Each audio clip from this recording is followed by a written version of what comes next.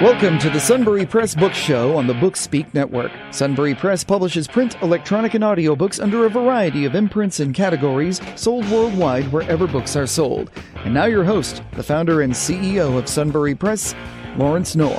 Slow down, touch your life. Don't you know there's friends to be found? Lift your eyes and see the world. Hello, we're coming to you from the Sunbury Press studio at the historic Christian Baker Farm near Boiling Springs, Pennsylvania. Today's guest is Maxim Furek, the author of Somebody Else's Dream, Dakota, The Boys, and Timothy. It's 356 pages of stories and pictures about the NEPA, or Scranton, Pennsylvania area music scene from the 1950s through the 1980s. For sale at Sunbury Press and wherever books are sold. Maxim, welcome. Thank you, Lawrence, and thanks for the invite to the Sunbury podcast. Looking forward to the interview.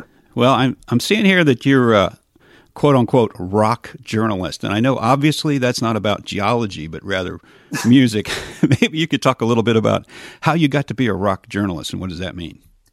Yeah, well, I certainly have a passion for rock and roll, and I used to work as a music critic for some of the local papers in NEPA, northeastern Pennsylvania. But I consider myself a rock journalist, and by that, I take a look at the culture of rock and roll through I guess I would say like a psychological or sociological lens. And I try to validate the music. And I always felt that music has been transformative. You know, if you look at songs like Blowing in the Wind, We Shall Be Released, A Change is Going to Come, all of those songs were anthems for the civil rights movement and the anti-war movement. And so, music is just so important. And then again, for us baby boomers, there's the date of April 3rd, 1964, where the Beatles had the top 5 songs in the United States. And that, the Beatles, again, were the band that just like transformed America and American youth and just did so much to go and jumpstart popular music and rock and roll. So, I'm a true believer in the power of music and a proud rock journalist. So that's what my book, Somebody Else's Dream, sort of embodies. Well, I completely agree with you about music, and I love that you mentioned the Beatles. And my earliest life experiences, I guess, were Beatles. I was born right around that time, and so my entire early years were all Beatles-oriented. Love the Beatles. Anyway, about the rock journalist thing, I get the, it seems like you're getting into also like an academic view of things. What's your education with this? Is this something you studied, or is it something that you've just picked up over the years? No, not at all. Like a lot of us, even so many of us authors, a lot of us, didn't have formal training in English or English literature or any of that. But no, I have a bachelor's degree in psychology, master's in communications, and my background is I was in charge of a drug and alcohol program. So, I have a strong anti-drug bias, and even in Somebody Else's Dream, there was an anti-drug subtext where I talk about the substance abuse and the self-destruction of people like Eric Clapton and Sly Stone and Delaney Bramlett. And I talk about those folks that surrounded the Boys in Dakota, the people that are the bands that are in my book. But I don't specifically take a look at the Boys in Dakota and, ask, if they did drugs or what drugs they did. That wasn't part of my narrative. I didn't care about that. I wouldn't talk about their music and their accomplishments. But yes, I do have a strong anti-drug message in my book, and also a lot of comments from Frank Zappa, who was a libertarian who did not believe in censorship or any of that. And even with Frank Zappa, he had a really interesting take on drugs. And he said that if you want to do your drugs, go ahead and do them, in the safety of your living room, not behind the wheel of a car, not where you could endanger anybody else. But if you want to go and take the chance and roll the dice, go ahead and do that. And that was his live and let live libertarian theory. So I have a bunch of Frank Zappa's quotes in the book too. So again, a little sociological / psychological undercurrent in the book. Yeah, I love how you've mixed your your interests, your career, your training all together. I know many of us have maybe gone down one path in life, been educated one way, started a career doing something, and end up, doing other things on the side or become something completely different.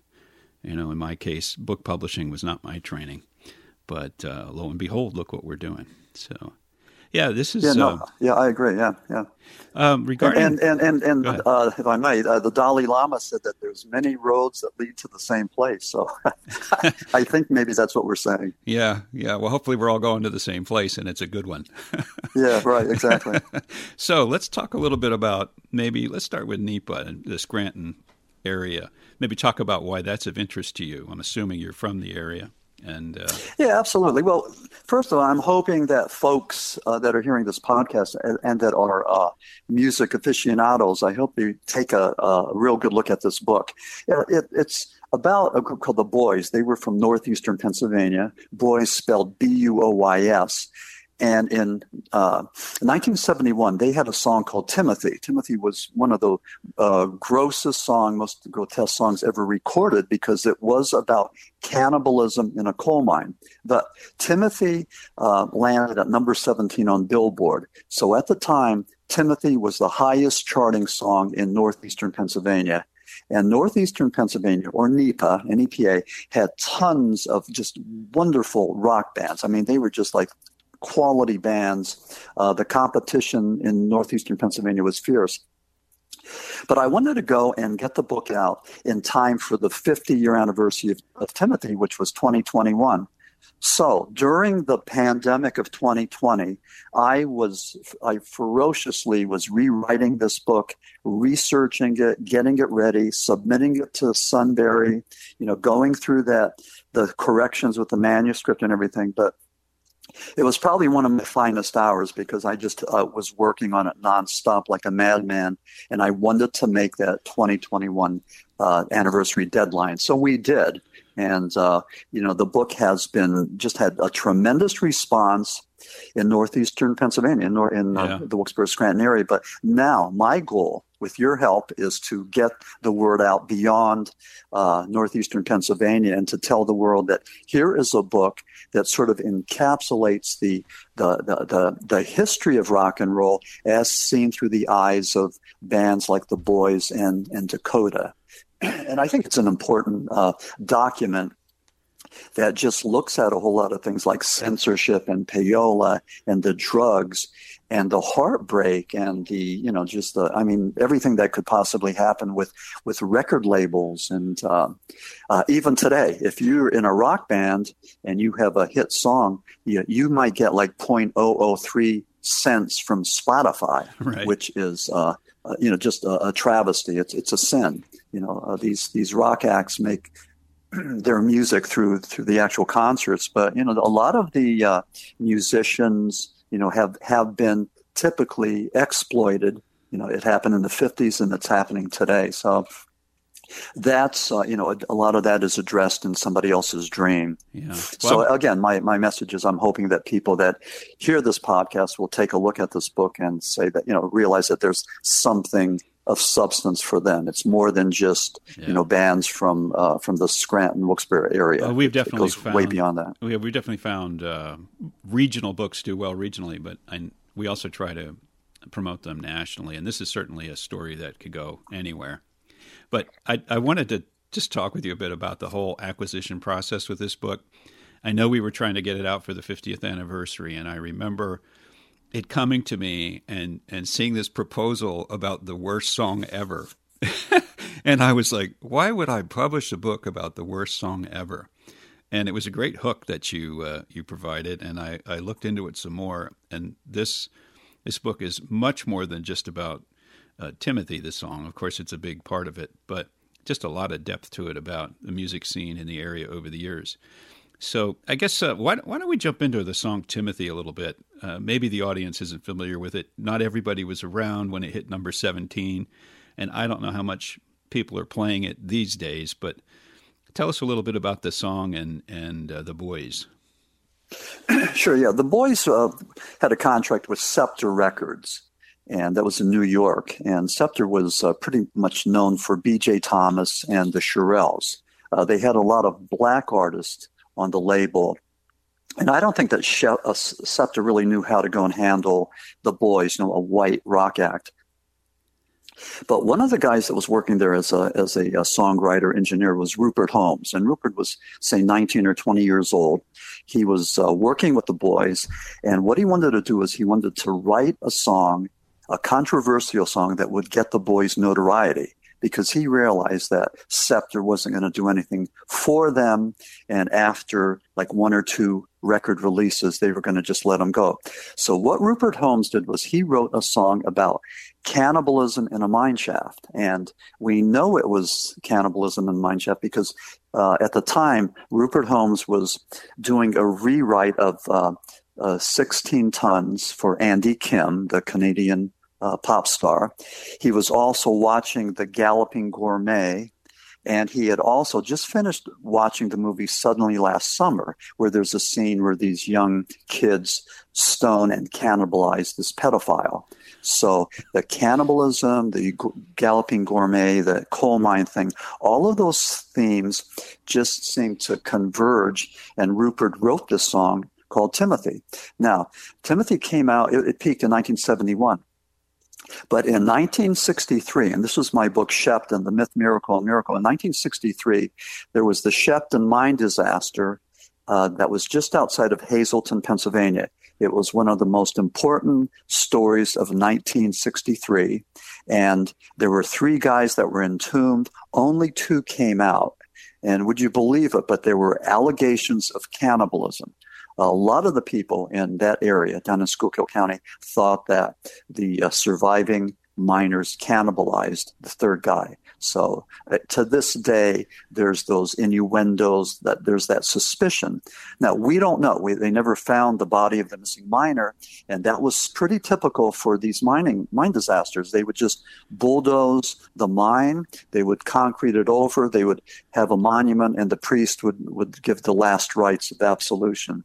They typically did this because it was too expensive and too dangerous to go down there and retrieve the body. So what happened in Shepton wasn't new. But Rupert Holmes always said that he didn't know anything about Shepton, and if he did, he never would have, conjured up the horror, those memories. But during the 50-year anniversary of the Shepton mining disaster, he told a reporter from the Scranton Standard Speaker that just perhaps he had heard about Shepton and it got into his consciousness, and he thought that, and so at that point, Rupert Holmes opened up the door to possibility that yes, he knew about Shepton, and yes, Shepton, the song Timothy was about the 1963 Shepton mining disaster. So it's a story that Timothy later on was banned by radio stations like WABC. Because it was banned, a lot of the kids wanted to listen to it. So right. There was that controversy. It was huge on campuses. And even though the critics hated it, the kids were shelling out their money to buy it, and it became a big seller. And Florence Greenberg, who was the owner of Scepter Records, thought it could have been a $2 million seller if WABC and some of those other stations would have played it. But they didn't. But still, that controversial worked. And yeah, Timothy is one of the most controversial songs to ever land on Billboard because of its theme. Maxim, on that note, We're going to take a break for a minute. We'll be right back after a few messages. If you are enjoying this podcast, check out our other programs on the BookSpeak Network, including the Brown Posey Press Show, Milford House Mysteries, and the Sunbury Press Book Show, and History Through Biography. All right, we've been talking to Maxim Furek about Somebody Else's Dream, Dakota, the Boys, and Timothy, and we've been getting pretty deep into this cannibalism subject in music and this song. A kind of a gross topic. Hopefully you all aren't listening to this over mealtime.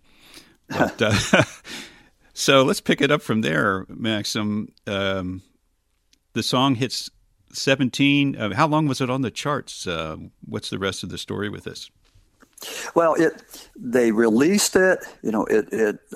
It did pretty good in certain areas, and then it went back down. And then they resurfaced it in different cities like St. Louis and Cleveland.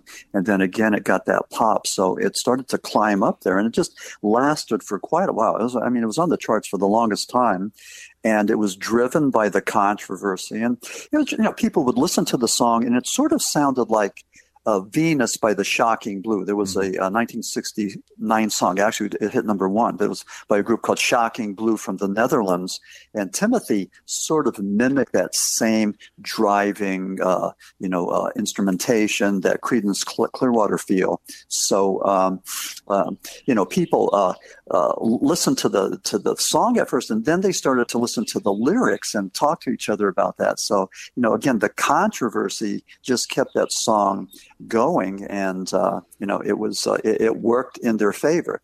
But unfortunately, and according to Rupert Holmes, it sort of backfired, because he was hoping that the song would get the boys some notoriety, but it was the song itself that became the theme, the focal point, rather than the music group, the boys, and that part of it didn't work out as planned. So as far as like the music and the catchiness of it, would you say it was or wasn't a hit? Take the lyrics out.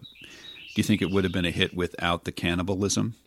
That's a good question. I think what happened was, if you listen to the song that's stripped down, it's pretty ordinary. Mm-hmm. But what happened was they added the Howard Reeves added the strings. And so it had this, the strings and the violins and everything that just added another level of musicality and just made it so much better. So I think it was the lyrics, the instrumentation, and the orchestration that just made this just a unique song that had hit potential.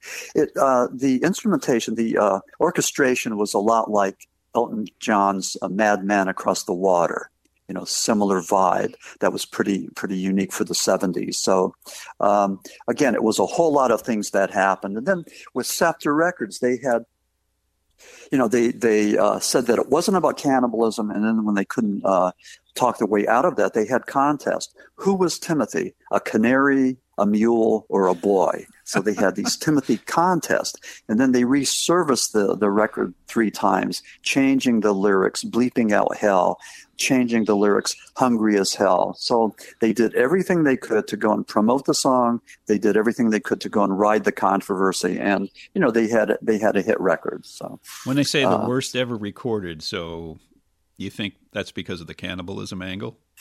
Yeah, absolutely. Yeah, it wasn't because of the way the song was put together. The lead vocals by Bill Kelly. Bill Kelly's one of the greatest lead vocalists of all time. He was invited to join Pure Prairie League.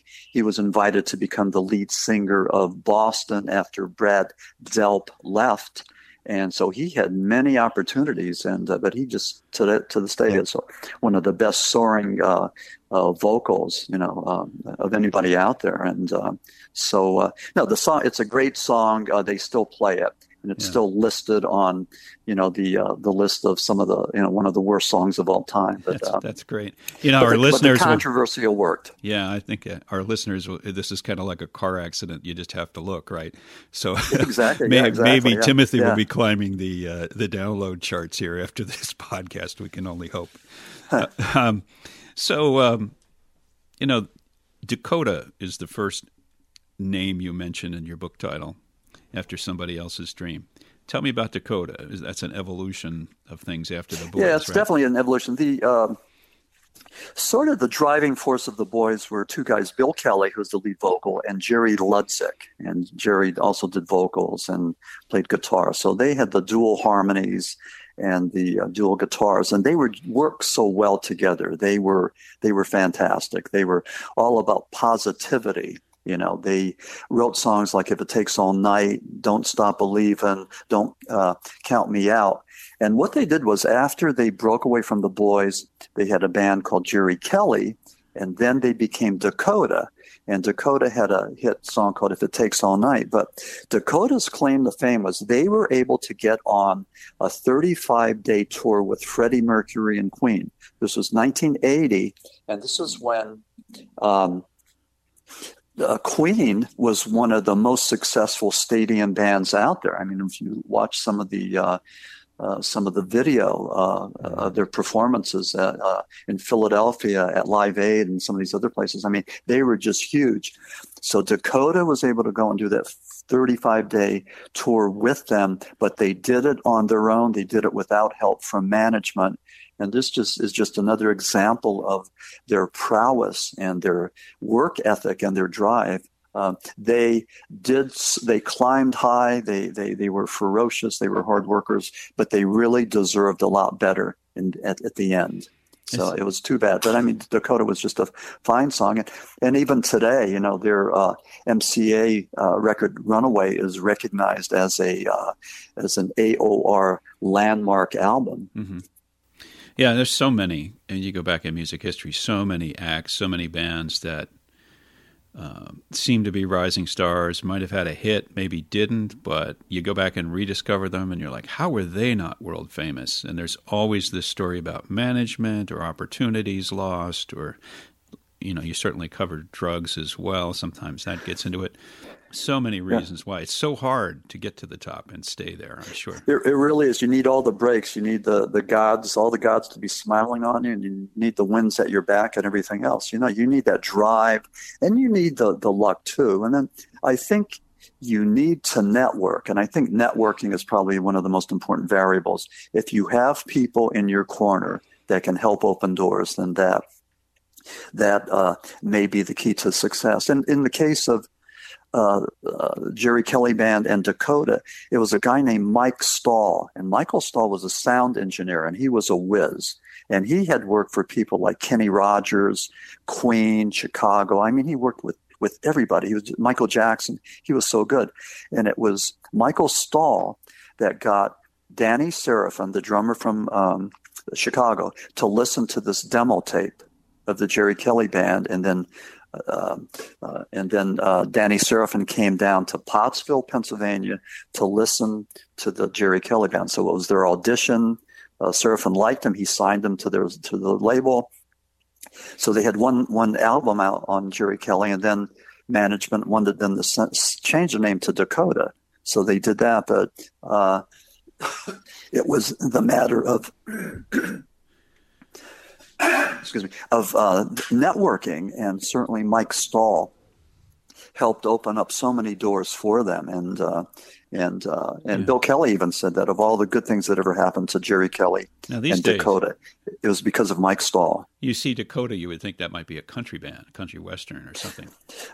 I guess not back then when they were naming bands after geographical. When they had the name Jerry Kelly, the management wanted them to change the name to Dakota. And Bill Kelly said, well, what about Dallas? There's a place called Dallas up in northeastern Pennsylvania. That would have relevance. But they said, no, it's going to be Dakota. So it was just mandated that they change their name. And that was just one thing that they had to put up with, in corporate America. So, but it was this, it's the same for a lot of bands, to put up with the rules and regulations and all of that.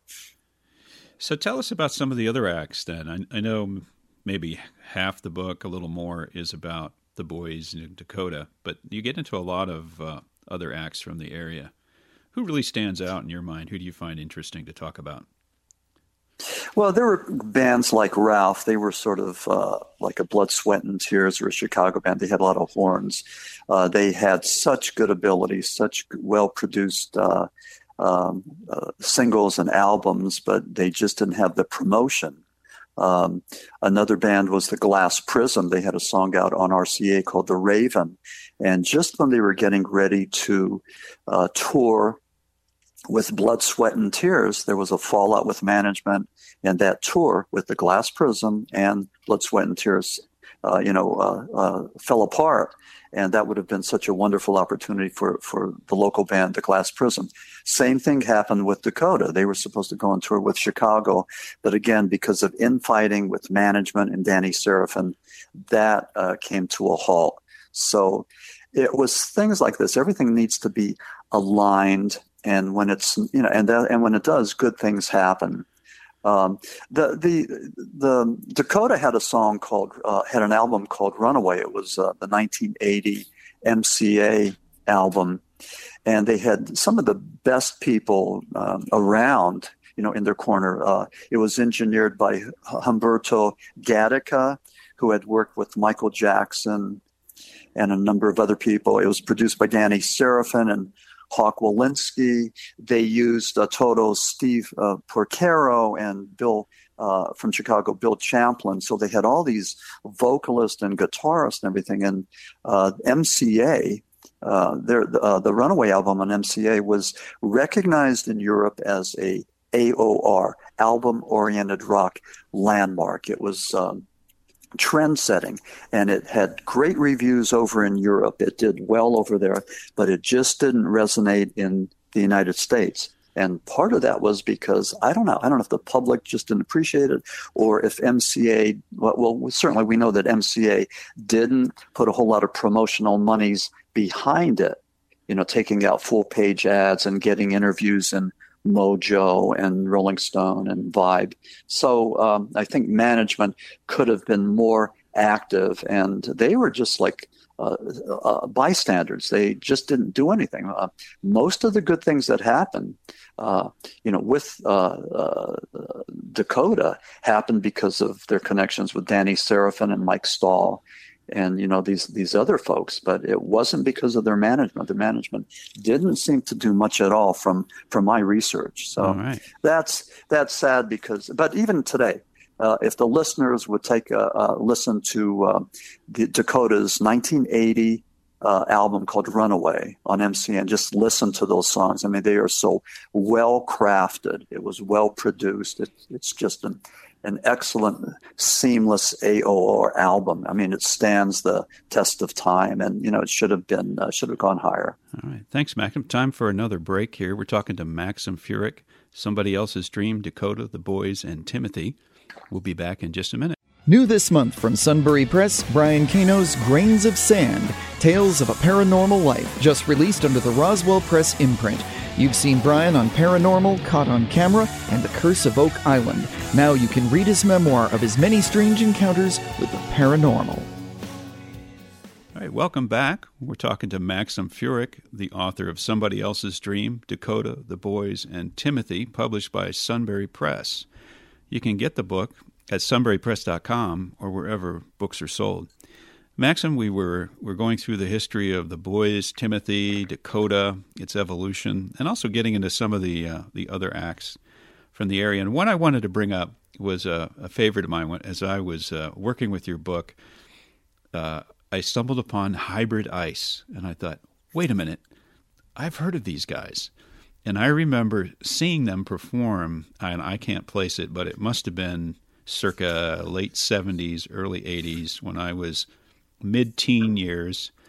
And then, of course, they come out with an LP or two, I don't know, maybe 5 years later. What about Hybrid Ice? Tell me about that. Tell our audience. Yeah, 1971, Hybrid Ice was a rock band from Danville, and they were just starting out, and they were good. They had a lot of drive, but other than the musicality, they were great business people. So what they did, and they did this twice, they invited the boys to come to Danville to perform, and I believe they paid them $500. So the boys, again, who were peaking with Timothy, back in 71. But Hybrid Ice was the warm-up act. So Hybrid Ice was able to go and sort of ride on the coattails of the boys to get this notoriety. So they did a concert there. And then the second time around, and I forget what the date was, but it was on Bill Kelly's birthday. So Bill Kelly turned 21 when he was in Danville doing this concert. And Rusty, who was the leader of Hybrid Ice, Rusty Falk, would call up Bill Kelly and say, "Hey, Bill, do you remember where you were on your 21st birthday?" So they would both laugh about this thing. But anyway, Bill Kelly shares the same birthday with Paul McCartney, which is an interesting little factoid. Who's Paul McCartney? No, I'm just kidding. yeah. But what happened, and this is interesting, Rusty Falk wrote a song called, I believe it was Magdalena, that was covered by Boston. Mm-hmm. So Rusty went up to Boston to help Bostonized the song, as he puts it.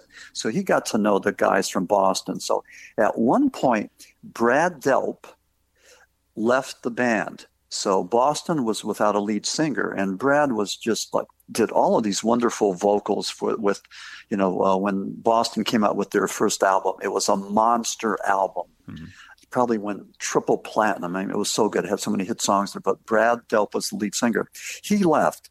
So the leader of Boston reached out to Rusty and said, listen, who's the best lead singer that you know? And Rusty said, well, that'd be Bill Kelly. So what they did was they flew Bill Kelly up to Boston to audition to be the lead singer for Boston. And he didn't make it. And Rusty Falk said that he should have made it because he thought that the guy that they chose, and I forget who he is at this point, but he felt that Bill Kelly was better than him. But Bill Kelly could have ostensibly been the lead singer for Boston, just as he had been offered the position with Pure Prairie League when Vince Gill was leaving. So Bill Kelly certainly had a whole lot of opportunity. But with Hybrid Ice, they were musicians, yes, but they were entrepreneurs. And even at this point, they do cruises. And what they do is Hybrid Ice will go and lead the lead singers for people like Survivor and a bunch of other bands who had hits. Hmm. And they've been able to go and turn this into their own brand, their own trademark. I mean, what they do well, but they've been backing these nostalgic rock singers, and they've been very successful. So I'm impressed with their creativity and how they're able to keep themselves out there. And Hybrid Ice also has been picked up by labels over in Europe, just like Dakota. So they sort of followed in the path of Dakota. They played at the Stone Balloon in Newark, Delaware, just like Dakota did. So, there's some similarities there. But yeah, they're a great band. They're from Montour County, from Danville, and they're still around doing their thing. So they're survivors. I remember running into them, and it obviously wasn't 1971. I was only 7, so I wasn't out listening to bands at that age. I was still probably listening to who knows what, Sesame Street, whatever was on at that time. Yeah. But I recall Hybrid Ice. A few years later, maybe 79. And so they must have been a veteran band at that point, maybe playing covers. I don't know if they were playing their own music, but more playing regionally, professionally. And they were doing their own music, and they were pretty creative and inventive. They were a hard rock band and had a huge following. I think their version of Magdalene is better than Boston's. So. People have said that. Yeah, I've heard that. So we'll let the audience judge. All right. Well, we're here in the last segment. We're going to be wrapping up here in a few minutes, but I wanted to give you a chance to talk about other things you've written and what you're working on now. So what's Maxim Furek been up to, and anything else you'd like to plug? Yeah, I'm working on a self-help book called Dream Gliding, honoring the wisdom of the ancients. And I contend that there's nothing new under the sun, that everything that we hear today from motivational speakers like Eckhart Tolle and Anthony Robbins and Deepak Chopra, all of those sayings and inspirations have been articulated 2,000 years ago by people like Jesus Christ and Buddha and Muhammad. And I talk about these. I talk about different things. So it's basically an inspirational / motivational self-help book. And this is something that I've been working on, but it's very demanding because it's so cerebral, and you really have to think and analyze and compare and all that. So I've have about maybe 15 chapters completed. But, it's just sort of a side project. But I'm also working on a paranormal book, and I've been able to get published in periodicals like Fate Magazine, which is the Bible of the paranormal, a thing called Normal Paranormal, Paranormal Underground. And so I have a collection of paranormal stories that I'm putting together and I'm looking forward to getting that published. I mean, that's I'm spending a lot of time on that. But I had the fortune of meeting and interviewing Ed and Lorraine Warren back in 1988. Yeah. And the Warrens, if you're familiar with any of the horror movies, the whole franchise, The Conjuring 1 and 2, Annabelle, all of these stories, these poltergeist stories, are about Ed and Lorraine Warren. So I interviewed them in 1988. They were in Jim Thorpe, and they were on they launched a 15-city book tour. They had just co-authored a book, and I was there to ask them all these questions and take pictures, and then I kept in touch with them over the years. They were in Connecticut. They had a pet chicken, and you could hear in the background, but they were really interesting people. They were Roman Catholic demonologists. They were from Connecticut, and they were involved in the Amityville Horror haunting and the Schmurl House in West Pittston, Pennsylvania, which sort of got my attention because I went up there and I was part of that frenzy. And so I interviewed them, during that. So, so that's the other work in progress. But, I don't know how other authors do it, but I seem to be juggling several topics, several projects at the same time. And I go back and forth, and I seem to be able to do that with the same passion and interest. So I don't know. It seems to be working for me, but it's probably not by the book. But again, like I said, it's working, and I'm looking forward to getting both of these books published. Yeah, it's quite a quite a difference between the two. Maybe not. No? Maybe not. When you talk about the paranormal, you're talking about something that you can't explain scientifically. So maybe at some point there's a scientific explanation. I don't know. Maybe. But then again, maybe some of these things we'll never be able to explain. And they talk about God's awe. That God is so powerful, so mystical that we could never understand Him. So I don't know, but I dabble in some of that, and I'm like everybody else. I'm just looking for answers, and sure. I think as we all are. Yeah, I wanted to. You mentioned the Warrens. Have you ever been to their museum in Connecticut? No, I haven't been up to their museum. Like I said, I've been in touch with them. They passed away, but I had been in touch with them numerous times, and had done interviews and everything. And but I haven't been up there. But that's on my list. I'll certainly want to go up there and see. What they have to offer there. So, we're going to close out. I just wanted to ask you, again, pulling us back to Somebody Else's Dream. How's the book been received? What kind of feedback have you been getting? So far, we've had a ton of positive response. First of all, a lot of the baby boomers who knew the boys in Dakota are just so grateful that somebody put together this book, that ensures the legacy of these bands and also tells the story of the evolution of music over the decades. So it's all encompassing. It's almost like an encyclopedia of rock and roll as seen through the eyes of these relatively obscure bands, the Boys and Timothy. So I think that any rock and roll fan, any rock and roll aficionado, could pick it up and read it and just, and navigate, the ups and downs of this, this challenging industry, which is what it is. And, a lot of us would love to be rock and roll stars up on stage with that Stratocaster, but, but few are chosen. So it's a long, tough road, and very few make it. But those that do, they're rewarded with money and fame, and a lot of temptation. So it's there's a lot of moving parts there. So, but yeah, I would hope that people would at least Google my website of www.maximfurek.com. MAXIMFUREK.com, and just read about me and some of my interests and a little bit about the book. So, Somebody Else's Dream, Dakota, the Boys, and Timothy. That's right. And while it's about the worst song ever recorded, according to some, it's definitely not according the worst. According to some boo-birds. Yeah. What do they know? It's not the worst book ever written. In fact, it's a great book on the topic and on regional music. Maxim, it's been great having you on. Lawrence, thank you so much. Thank you for the deep and penetrating interview. I really appreciate it. I'm looking forward to working with you further. All right.